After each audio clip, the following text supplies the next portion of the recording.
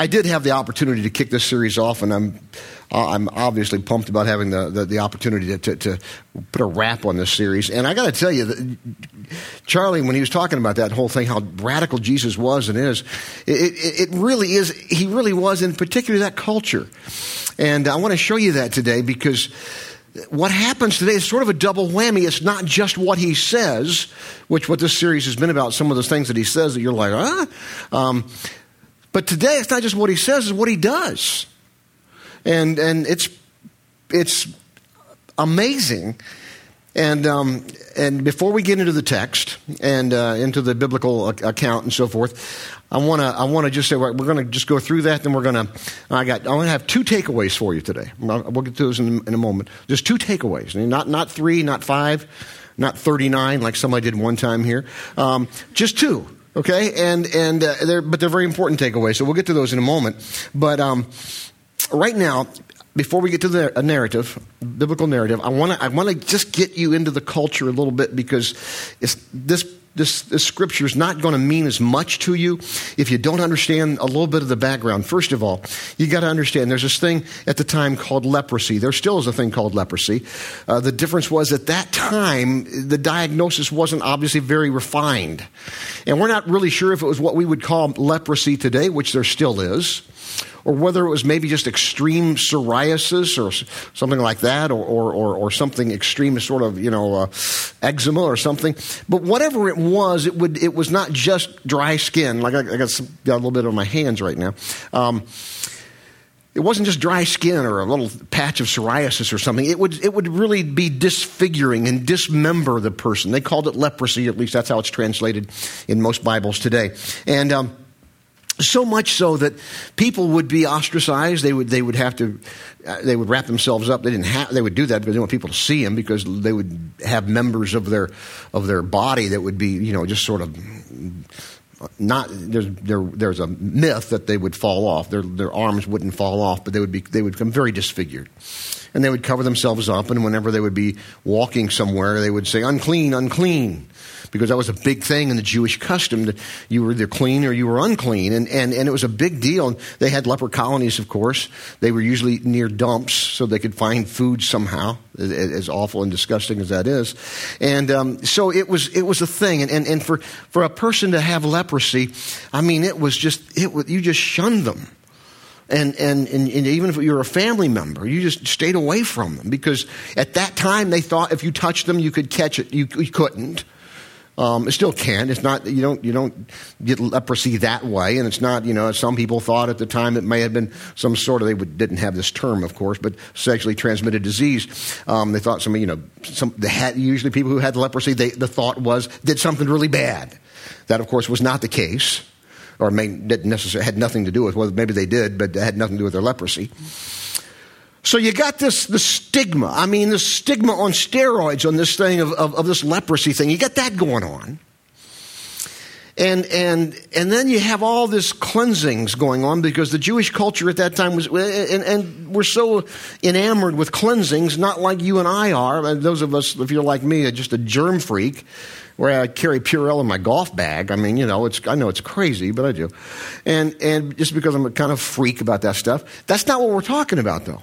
We're talking about cleansings that were more about like religious cleansings that really didn't do anything in terms. They didn't even know what bacteria was. Okay, so that had nothing to do with that. It had more to do with the symbolism of going through cleansings. Washing feet when you're in a house or whatever, because ceremonially they would be clean. So the clean and the unclean thing's a deal. It's a big deal. And then you have this leprosy thing that's a big deal. Keep that in mind as we go to the biblical account of what happens here with Jesus, because what he said and did was pretty darn amazing. We go to the book of Luke, okay? And amazing what happens here. Luke chapter 5, verse 12. While Jesus was in one of the towns, a man came along who was covered with leprosy. I mean, he looked bad. Everybody knew it. Everybody knew who he was.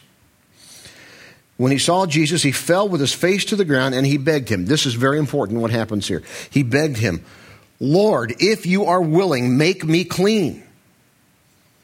Now, that statement is packed with stuff. First, he says Lord. He didn't say Jesus. He knows that, Kyrios, that's the Greek. He knows Jesus is Lord. Jesus is God. He knows that. This guy's a follower of Christ. He's a believer in Jesus. That Jesus is God. So we know that by the way he addresses him there with that word Lord, or in the Greek, what it means. Lord, and he says, if you are willing, not if you can, because he knows he can. He's basically saying, I've prayed this, maybe you've prayed this. Lord, if it's your will, make me clean. That's what he's praying. Well, he's seeing Jesus face to face. Lord, if you're willing, if it's your will, would you make me clean, please? Jesus reached out his hand. Unbelievable, unbelievable, unbelievable. He touched him. You don't do that. Even in the law of Moses, in Leviticus, in the Old Testament, it says, don't touch an unclean person. The thinking at the time was, if you touch an unclean person, you're unclean now. So Jesus touched him. Unbelievable. Talk about that was radical. I guarantee you, when that happened, I promise you, all the people around there probably went, oh, are you kidding me? Jesus touched that leper. Which is pretty cool. Jesus reached out his hand and he touched the man. I am willing, he said, be clean. Immediately, the leprosy left him. Then Jesus ordered him, don't tell anyone, but go show yourself to the priest and offer the sacrifices that Moses commanded for your cleansing as a testimony to them. Here's what he did. He said, I don't want you telling anybody because I want everybody, I'm here. Jesus is basically saying, I don't, he wants the message that he's teaching, the message of love, the message of grace. He wants that message being taught. He doesn't want to just be a healer, so to speak, although he did do a lot of that. But the reason he said go to the priest, he says because that was the cultural thing to do. And Jesus is saying do what's right in our culture. You go to the priest at the temple and have him offer the sacrifices that are to be made for a person to be healed of leprosy. Now, there is a chapter in the Old Testament. I don't recommend... You won't hear me say this very much about any place in the Bible, but it's Leviticus chapter 14. I'll tell you what. The next night you have insomnia, get your Bible and read Leviticus 14. Boom. It's better than Ambien, baby. I mean, boom. You know, because it will tell you the sacrifices you do to be healed of leprosy. There's no guarantee that would happen. It only happened 3 times in Scripture, and Jesus did those. Okay, and it had nothing to do with the sacrifices. But Jesus is just saying, this is what your culture asked for you to be healed. Go do those sacrifices. It's like, you sacrifice a bird, then you do this, and you go back for 3 steps, and you go side with 2 steps, and you hold your mouth this way. I'm exaggerating only a little bit. But Leviticus 14 talks about that. So he says, go to the priest, have him do the sacrifices and so forth for the person who's being healed, because you've been healed. Now, what Jesus was really doing, He was trying to communicate to the priest, the Messiah is here. Because everybody knew this guy was a leper. Everybody in town knew this guy was a leper. And Jesus is trying to say to you go show the priest you're clean. They're going to say, how did this happen? And they're going to know the Messiah is here. It was Jesus. But he doesn't do that. The guy doesn't go to the priest. He doesn't do, and he does exactly what Jesus said, don't tell anybody. He told everybody. We know that by other accounts in Scripture and also by what happens in verse 15. Yet the news about him spread all the more. So the crowds of people came to hear him, and to be healed of their sicknesses. But Jesus often withdrew to lonely places and prayed. So that's what happens here. Amazing thing. 2 takeaways that I want you to think about. Get your arms and your brain around, all right? The first one is this. The touch of Jesus cleanses. The touch of Jesus cleanses. And I'm obviously using this in not necessarily the cleansing way of literal cleansing. I mean it literally, but I mean it also figuratively. And I'll show you what I mean. Because it was Jesus' touch that healed, or as the Bible that we're reading says, cleansed the leper. And the same is true today. When we invite Christ into our, I'll say it this way, leper-like lives, we're not lepers and we don't have leprosy. We probably have something that's worse. It's called a sin-sick soul. All of us do. Whether it's we make mistakes, We fail. We're selfish. We're petty. We get arrogant. We're prideful. And Jesus can come into our life to cleanse us. His touch cleanses us, all the crap we carry around with us. It's complicated, and I want to explain it because, it really is. Leprosy is a great metaphor for just sin-infected people. We are unclean, and we are short of God's grace. We are rotten to the core, and nothing's going to heal us short of God's grace, at least of our hearts. We all clean up nice and look nice and are polite and all that kind of stuff, but beneath it all is still the darkness of the selfishness and so forth that we all experience from just being broken people in a broken world. And what I want you to see is that we are all in need of Jesus' touch to be cleansed. We're all in need of it. Let me show you another passage in the Bible. Here the Apostle Paul is talking to a church in a place called Corinth, which is in now what we now know as Greece. And it's a seaport type of city. It's on the international trade route of that time. It's written around 55 A.D. And this is a church that they are really messed up. I mean, they got people sleeping with each other. They got people cheating each other. They got people suing each other. They got people, short selling each other in the wrong way, and just all kinds of stuff, lying to each other. Coming to have communion and getting drunk out of their minds. Just a screwed up church. So the Apostle Paul has chastised them. And look how he says this. This is in 1 Corinthians chapter 6 in the Message paraphrase. Don't you realize that this is not the way to live? Unjust people who don't care about God will not be joining in his kingdom. Those who use and abuse each other, use and abuse sex, use and abuse the earth and everything in it, they don't qualify as citizens in God's kingdom. And a number of you know from experience what I'm talking about, for not so long ago, you were on that list. We've all been on that list, if not exactly in some form, thought. Keep reading here because he says, since then, you've been cleaned up, cleansed, and given a fresh start by Jesus, our Master, our Messiah, and by our God, present in us, the Spirit. You've been cleansed. You came to faith in Christ. Look at the next verse, 1 Peter chapter 1. You were cleansed from your sins when you obeyed the truth. So now you must show sincere love to each other as brothers and sisters.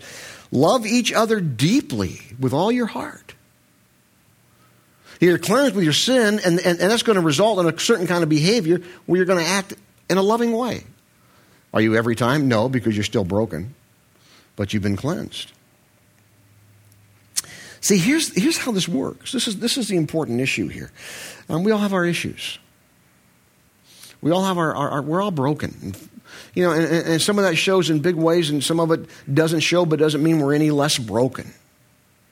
And all of us have the need to have the touch of Christ in our life, to be cleansed of that sin. When we come to faith, when we come to recognize that Jesus loves me, I don't deserve it. I'm a jerk. Sometimes. Sometimes I'm a nice jerk. We're all jerks. Different forms, different ways. None of us deserve it. We've all got our stuff, right? So when we come to recognize that Jesus came and lived and suffered and died and rose again, and he did that for me.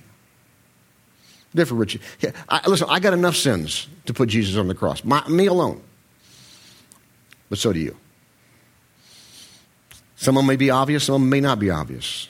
That doesn't matter. They're all sins in God's eyes. We miss the mark of perfection.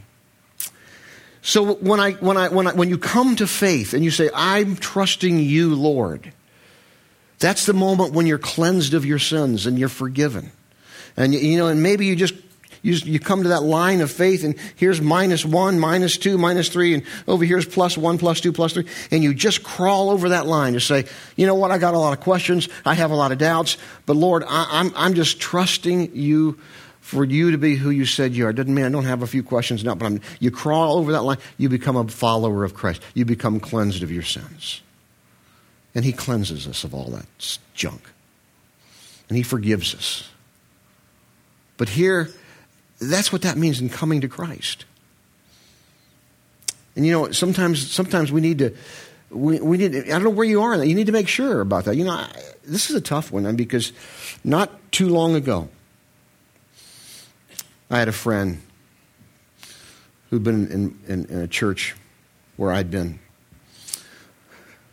And I found out that there was a possibility that they might have something that was going to take their lives. And I had to go out of my way, and I didn't mind doing it at all. I had to talk to him. We got together and we had lunch, and I said, let's take a walk. So I got to talk to you. I said, I got to know. I said, I know you've heard me speak a million times, but we've not really had this discussion face to face. I got to know. I got to know. What happens if this is it? Am I going to see you in heaven? And there was sort of an awkward pause, and my friend said, Richard, we're in good shape. There's no question in my mind. I've trusted Jesus. Still have a few questions here and there, but I've trusted Christ. I'll be seeing you in heaven. I hope it's not soon, but I'll be seeing you in heaven. And I said, amen to that. You got to have those discussions sometimes with yourself and God. Maybe with somebody else. It's just too important. So you cross that line of faith. Jesus touches you. You're cleansed. He cleanses your life, and you're forgiven. Here would be about ready to utter. I've got it written down, so I don't forget it. I'm about ready to give to you a poor grammatical sentence. Actually, it's not a sentence because it's bad grammar, but I wrote it that way because I want to make a point, okay? Just I want you to know, I want you to know that. Okay? You're never not in need of being cleansed. You're never not in need of being cleansed. I know I could say that another way and make a nice complete sentence out of it, but I want you to get the force of that. You're never not in need of being. That's not a one-time thing. It's not, okay, I come to Jesus, I've been cleansed, I'm good now, I'm great, right? No. Let me show you a verse about this. It's real clear. 1 John chapter 1. If we claim we have no sin, we are only fooling ourselves. That's pretty good. You think you don't sin? Liar, liar, pants on fire. If we claim we have no sin, we are fooling ourselves and not living in the truth. Verse 9. But if we confess our sins to him, this is to the believer now. This is the Christian. If we confess our sins to him, he is faithful and just to forgive us our sins and to cleanse us from all unrighteousness. And that when he says if we confess our sins is written in a thing in the Greek called the present active tense. It means to confess and keep on confessing.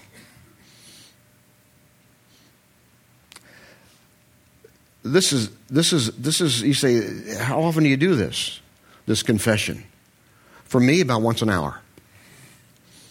Some of you are a little better than me, and maybe you don't have to do it quite that often. But I mean, I'm talking thoughts. I'm talking, I'm not saying I go out here and hate on somebody once an hour. I hope I don't do that. But thoughts, everything sometimes that just fall short of that mark of what that God has for us. So if we confess our sins to him, he is faithful, forgive us of our sins and cleanse us from all unrighteousness. This is really a verse for believers, followers of Christ, for us to cling to daily on this.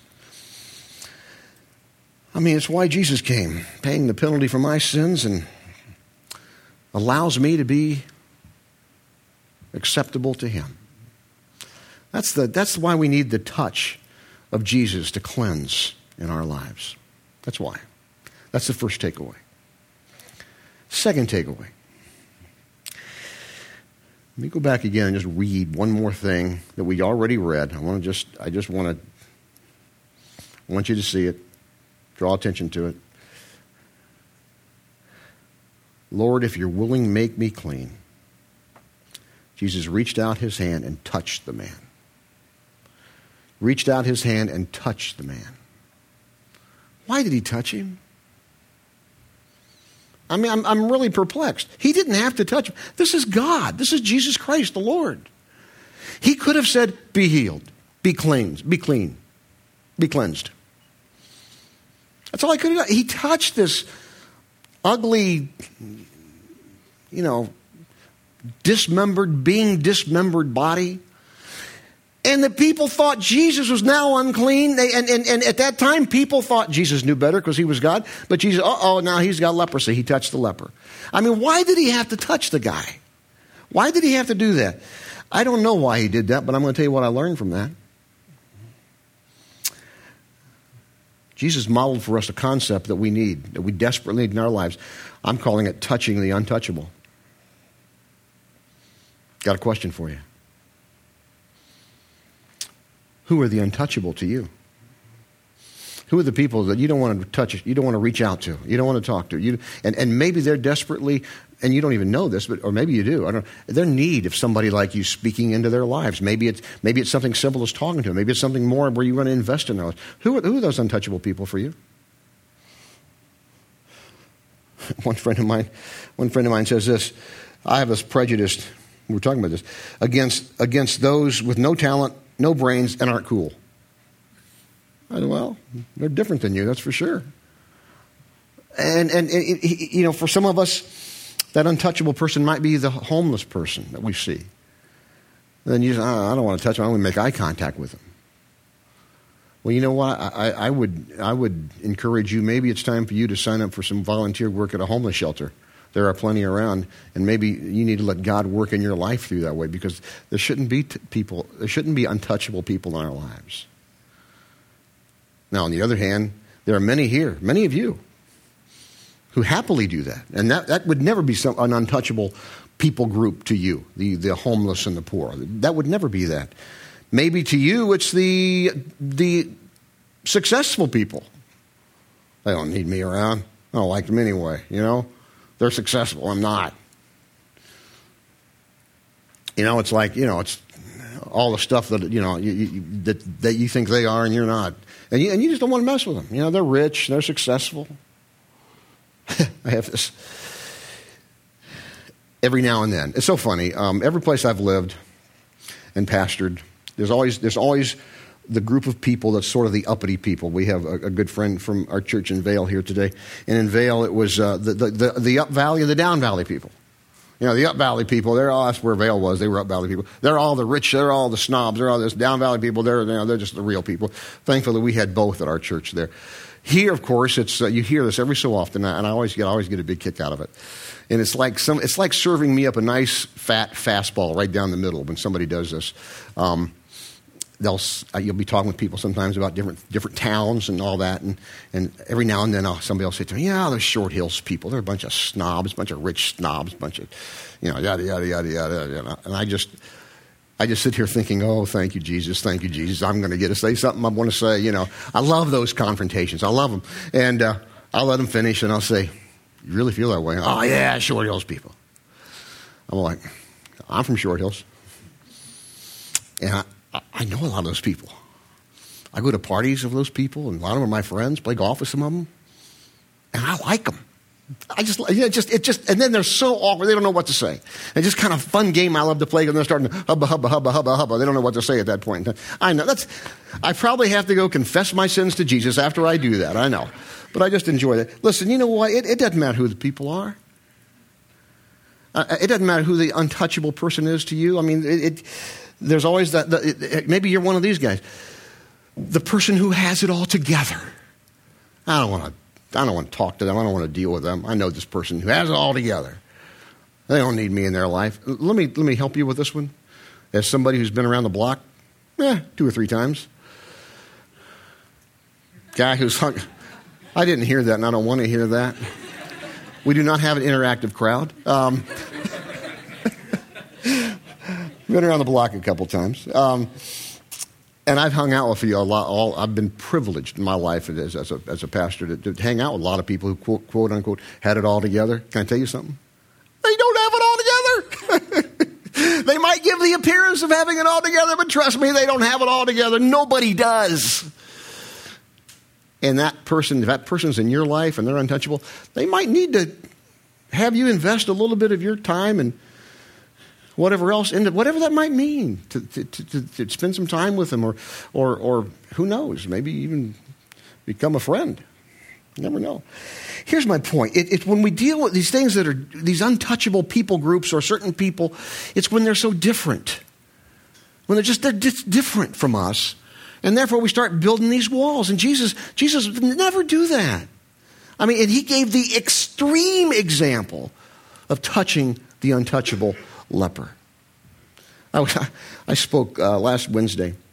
I spoke, a couple of our kids workers downstairs have been trying, they work at a camp out here, Liberty Corner. I didn't even know it was there.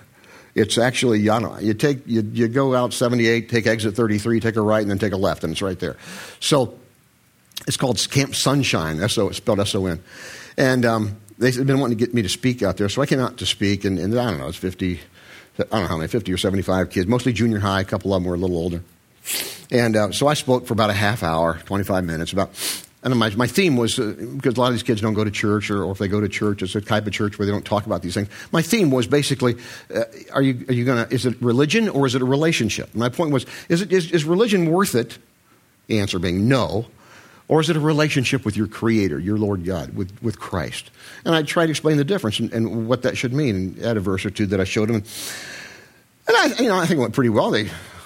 They paid attention, and which is something for junior high kids, I mean, little knuckleheads sometimes. So I made fun of them a lot, too. That helped. Made fun of the boys. You got to make fun of the boys. So anyway, I got through, and they'd asked me to ask for questions. And so the first question, I don't remember what the first question was, because the second question so set me off in such trauma that I've forgotten most everything else. The second question, you're not going to believe this question. You're not going to believe this question. It's going to shock you. I got through, and the kid says, I said, yeah, a young man down front. He said, so do all Christians hate gays? Do you believe that? I'm like, I mean, I was fortunate I didn't utter, I was thinking, are you freaking kidding me?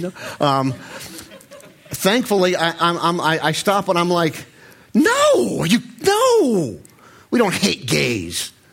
And I was just operating out of, at this point, reaction. I said, I have several gay friends. We have gay people that come to our church.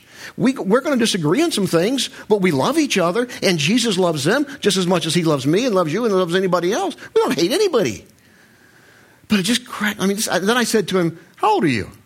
He said, I'm 11. I didn't say this. My thought was, the only thing I knew about gay when I was 11 was, oh, Christmas tree, how bright and gay your colors, But I just thought that's just, and it's so tragic that so many times people, they get into these people with others who are different, whether it be people groups or certain individuals, and they just get crazy with it. The model of Jesus was touch the untouchable, whoever that might be in your life. And this morning in a couple of different services, some people were talking to me downstairs, and one lady says to me, I know who the untouchables are in my life. As soon as you said that, I thought of a person's face and name. I said, can I ask you who that was? She said, yeah, my drug addict cousin. And I said, what are you going to do? She said, I'm going to call him today. I said, God bless you. Another lady says to me, same thing, what conversation. I thought of, as soon as you said, I thought of an untouchable person. And I said, who was that? My mother. I said, are you going to take care of that? Yeah, I'm going to. It's true for all of us. And Jesus' example is very clear. Touching the untouchable. By the way, how do you do that? How do I muster up the courage or the heart or the whatever, the wherewithal, the intestinal fortitude? How do I muster that up to be able to do that? I'll tell you, I think there's only one way. And I'm going to take you to my life verse, the verse that, the passage that defines everything I do and am and ever hope to be. And if they don't read this at my funeral, and you have my permission to stand up and say, Rich would have wanted me to read this. Okay? That's assuming that you live longer than me, and don't bet on it. Okay? But, especially whoever it was that made that rude remark back there. But it's this one passage that just defines who I am. And I think it's the only way to really get to where you can touch the untouchable. It comes from Matthew, and it's when this guy tries to trick Jesus up. And he says, Master, teacher, what's the greatest commandment of the law? Jesus quickly replied, love the Lord your God with all your heart, with all your soul, with all your mind. This is the first and greatest commandment. And the second is like it, love your neighbor as yourself. All the law and prophets hang on these two commands. Love God, love people. That's it. It's simple. Not always simple to do, I understand. But it's simple. Love God, love people. The concept. We have to ask, as we have to ask God, and how do we develop this thing for touching the untouchables? We have to ask God to give us the ability. And we start by, God, increase my capacity for who you are. And here's the thing. Notice the order these come in. Love God. Love the Lord your God with all your heart, soul, and mind, and love your neighbor as yourself. I don't believe you get the second without the first. And I'll tell you, in the course of life, one good barometer, when I find myself extra short with people, less tolerant, less willing to touch the untouchables, almost every time I can step back and say, you know what, Lord, I'm not where I need to be with you right now. I need to pray. I need to confess some junk in my life, and I need to get where I need to be with you. And inevitably, it affects how I treat others. So how do I reach these? It starts with your relationship with Christ and loving Him. Love God, love people.